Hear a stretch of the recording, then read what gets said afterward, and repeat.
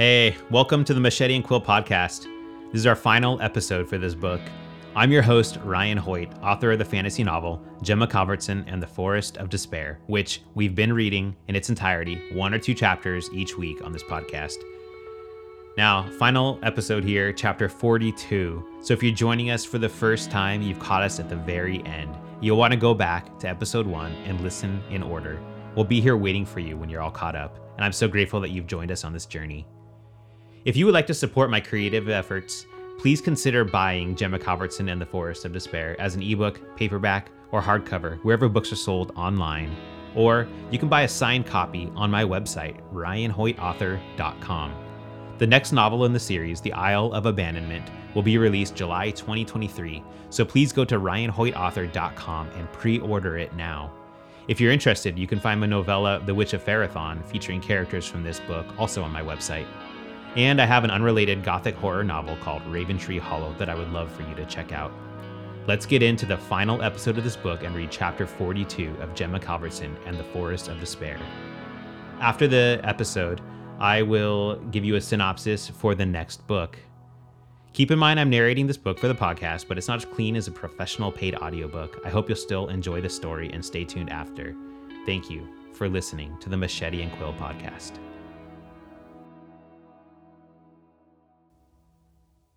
Gemma, Calvertson, and the Forest of Despair, Book 1 of the Epistel Chronicles by Ryan Hoyt. Chapter 42. It was some time before Gemma could get away from her parents. Adelina had procured them an apartment within the castle, one big enough for all 4 Calvertsons. Gemma's mother had been traumatized by the events of the last several days, and she spent most of the night crying on Gemma's shoulder. At the same time, she was happy to see her little girl again and didn't want to let go of Gemma. Shortly before sunrise, her mother finally fell asleep. Gemma tiptoed out of the apartment and walked down to the audience chamber, where Nalia and the children of Pharathon were sleeping on cots. When Gemma entered the chamber, Nalia was already standing in the middle of the room, facing the door. Somehow, she had been expecting Gemma. Gemma motioned for her to follow her out the door so as not to wake the children. They made their way into the ruins of the courtyard, not far from where Celadon Nialwen had crashed to his death the day before. "I felt your presence all night, girl. You were waiting to talk to me. Your mother needed you more, though. It was good of you to stay with her. A great leader you are at such a young age." "Thank you, Nalia." Gemma paced slowly around the courtyard, her head lowered in sadness. "I fear I know what you mean to ask, but I need to hear it from you directly." "It's just, yesterday you laid your hands on my father. You said something in your tongue to him, and his eyes cleared. His mind began to work like it always should have. When I looked at him in that moment, I saw the man I always knew was trapped behind his troubled exterior. It was like the gray clouds drifted away from him for the first time in my lifetime, and the sun was shining on him. When I set off on my journey, one thing I had hoped to learn was what happened to my father during the war. What made him lose his mind? I thought perhaps I had learned something about it from Richard. He seems to have trouble with his emotions, but it's nothing compared to what my father suffers. Yet my father became his old self again after Celadon was killed. Your spell wore off." "You'd like to know the spell? So you can keep bringing back pieces of him that aren't really there anymore. It won't work, I'm afraid. It won't last, and the more you try, the less effective it will be. Eventually, it will start to damage his mind instead, even more than it already is." "But you made a spell last for 70 years over the entire population of Pharathon. Why would a spell over one man be more difficult?" "Child, if you think I didn't fatally damage every man, woman, and child in Pharathon with my selfishness, you have learned nothing. Please, just enjoy the time you have left with your father. Accept him for who he is and be there for him. Perhaps the journey back home will be good for him. It'll keep him away from the crowded city he's been trapped in for years. That may be the best elixir for him, but he will never return to the man he once was. I am sorry." Gemma looked at Nalia with deep disappointment. "It's not fair," she thought. "I'm not being fair to her, expecting a miracle." Gemma began to cry. She reached for the old witch and embraced her. "I'm the one who should be sorry. Gemma said. You are right, of course. I will love my father for who he is, not for who he was. Thank you, Nalia. Thank you for everything. By late afternoon, the Ales and Sails was stocked with the requisite food, drinks, and more drinks. The few Sacabayan soldiers who were being held captive in King Harold's castle were brought aboard. Captain Linnell and her crew, along with Justin, George, Mayakel, and Nalia, would soon sail down river to meet up with the Vezenia at their former castle.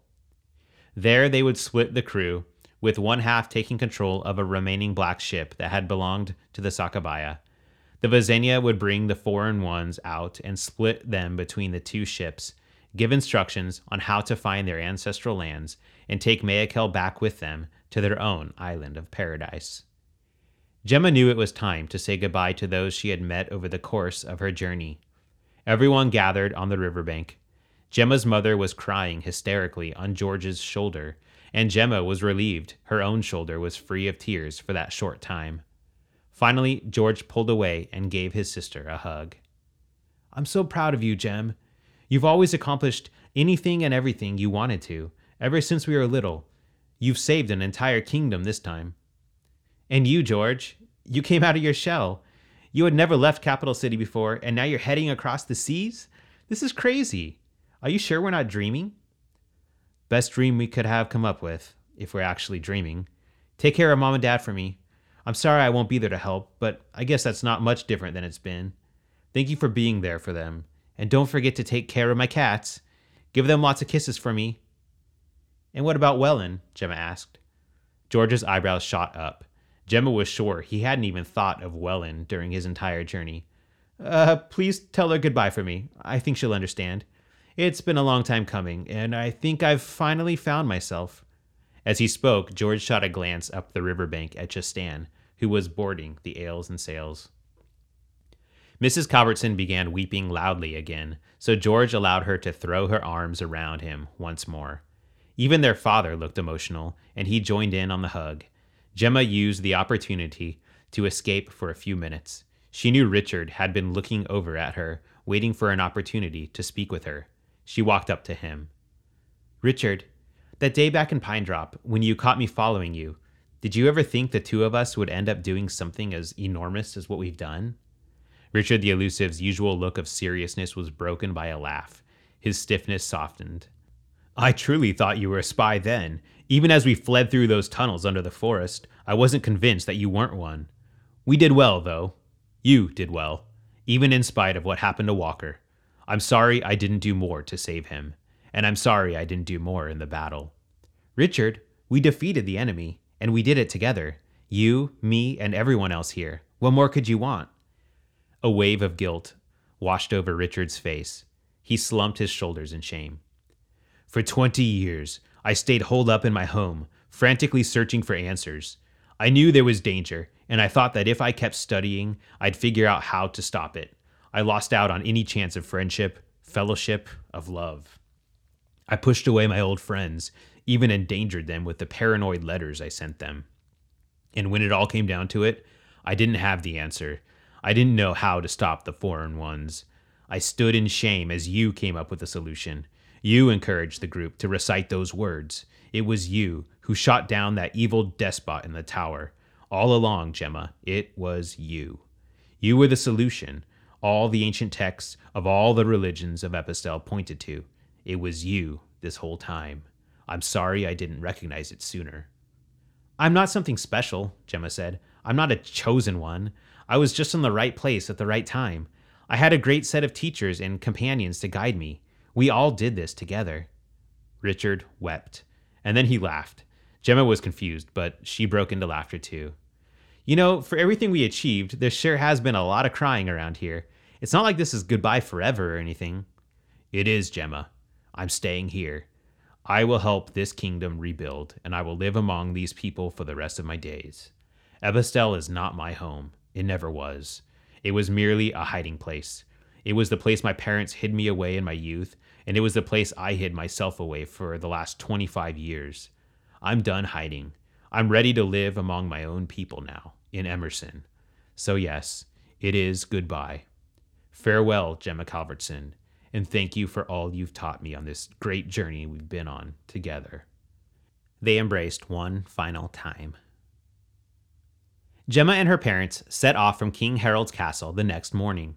Arnhem, Denny, Marzel, the captive King Davin, and the defeated soldiers of Epistel would all make their way south once the royal ships were repaired. The Calvertsons had been invited to sail with them. However, Gemma and her parents had declined. Gemma had requested enough supplies to allow them to take their time rather than heading home directly. She said farewell to Arnhem, who made her promise that she would come visit Plentimore Valley someday to meet his family. She then threw her arms around Denny. He was bashful at first, but then tightened his arms around her. She gave him a kiss on the cheek, and when she stepped back a moment later, he was as bright red as a fresh tomato. Arnhem laughed and rubbed his hand over the boy's head, ruffling his hair like a playful father with his son. Gemma guided her parents across the river and then west to the former castle of the Ancient Ones. It was vacant by the time they arrived, so they spent 2 full days and nights there. Geoffrey seemed to remember the place, and he brightened up immensely. It wasn't quite the same as when Nalia had put the temporary spell on him, but it was as close as Gemma could have dreamed of. By the time they left, Geoffrey was able to lead them up into the mountains that overlooked the castle to the north and what was once the forest in every other direction. It was there that a younger Geoffrey Calvertson and a small company of his fellow soldiers had witnessed the flash that had destroyed the forest and killed an army of thousands. This time, however, it was a place of new beginnings. They set up camp and watched the sunset. Across the campfire that night, Gemma met her father's eyes.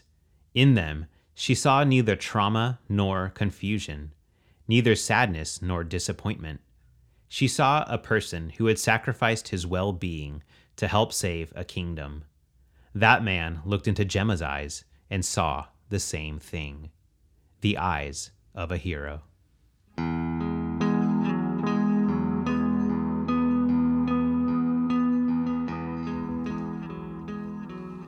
All right, that was chapter 42, The End of Gemma Calvertson and the Forest of Despair, by me, Ryan Hoyt.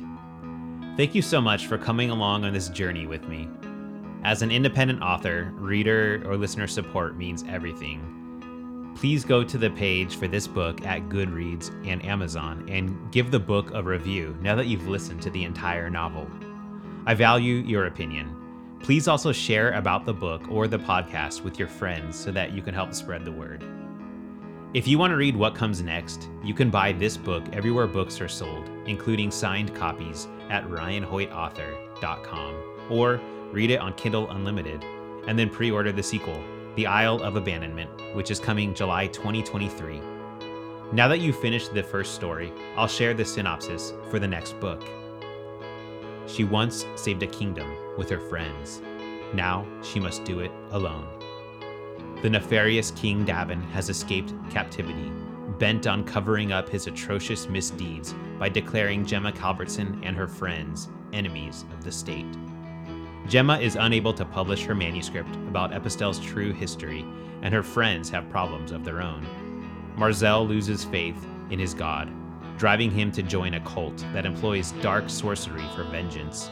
A new vision gives Denny insight into the location of his parents and their impending deaths, and Arnhem insists on aiding the rescue mission with the Royal Mystic Committee in pursuit. When a vigilante journalist promises to help Gemma get her story out, she worries that this new companion cannot be trusted. If she rejects him, Davin will resume his rule unopposed, and Gemma's family and friends will never be free. Gemma and her crew were stronger together, but now their paths must diverge, and Gemma must put her life into this stranger's hands. From a prison break to a train heist, the Isle of Abandonment takes Gemma and her friends on their most difficult journeys yet, and this time, they don't have each other for support. All right, well, I don't know yet what the future brings for this podcast, whether I will read my other novels and novella and short stories here, or if this is the end for the Machete and Quill podcast.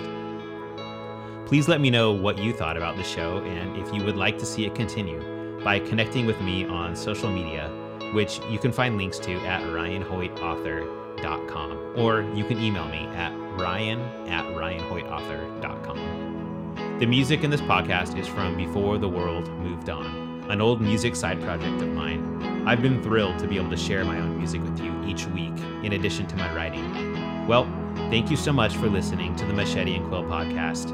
I've been your host, Ryan Hoyt.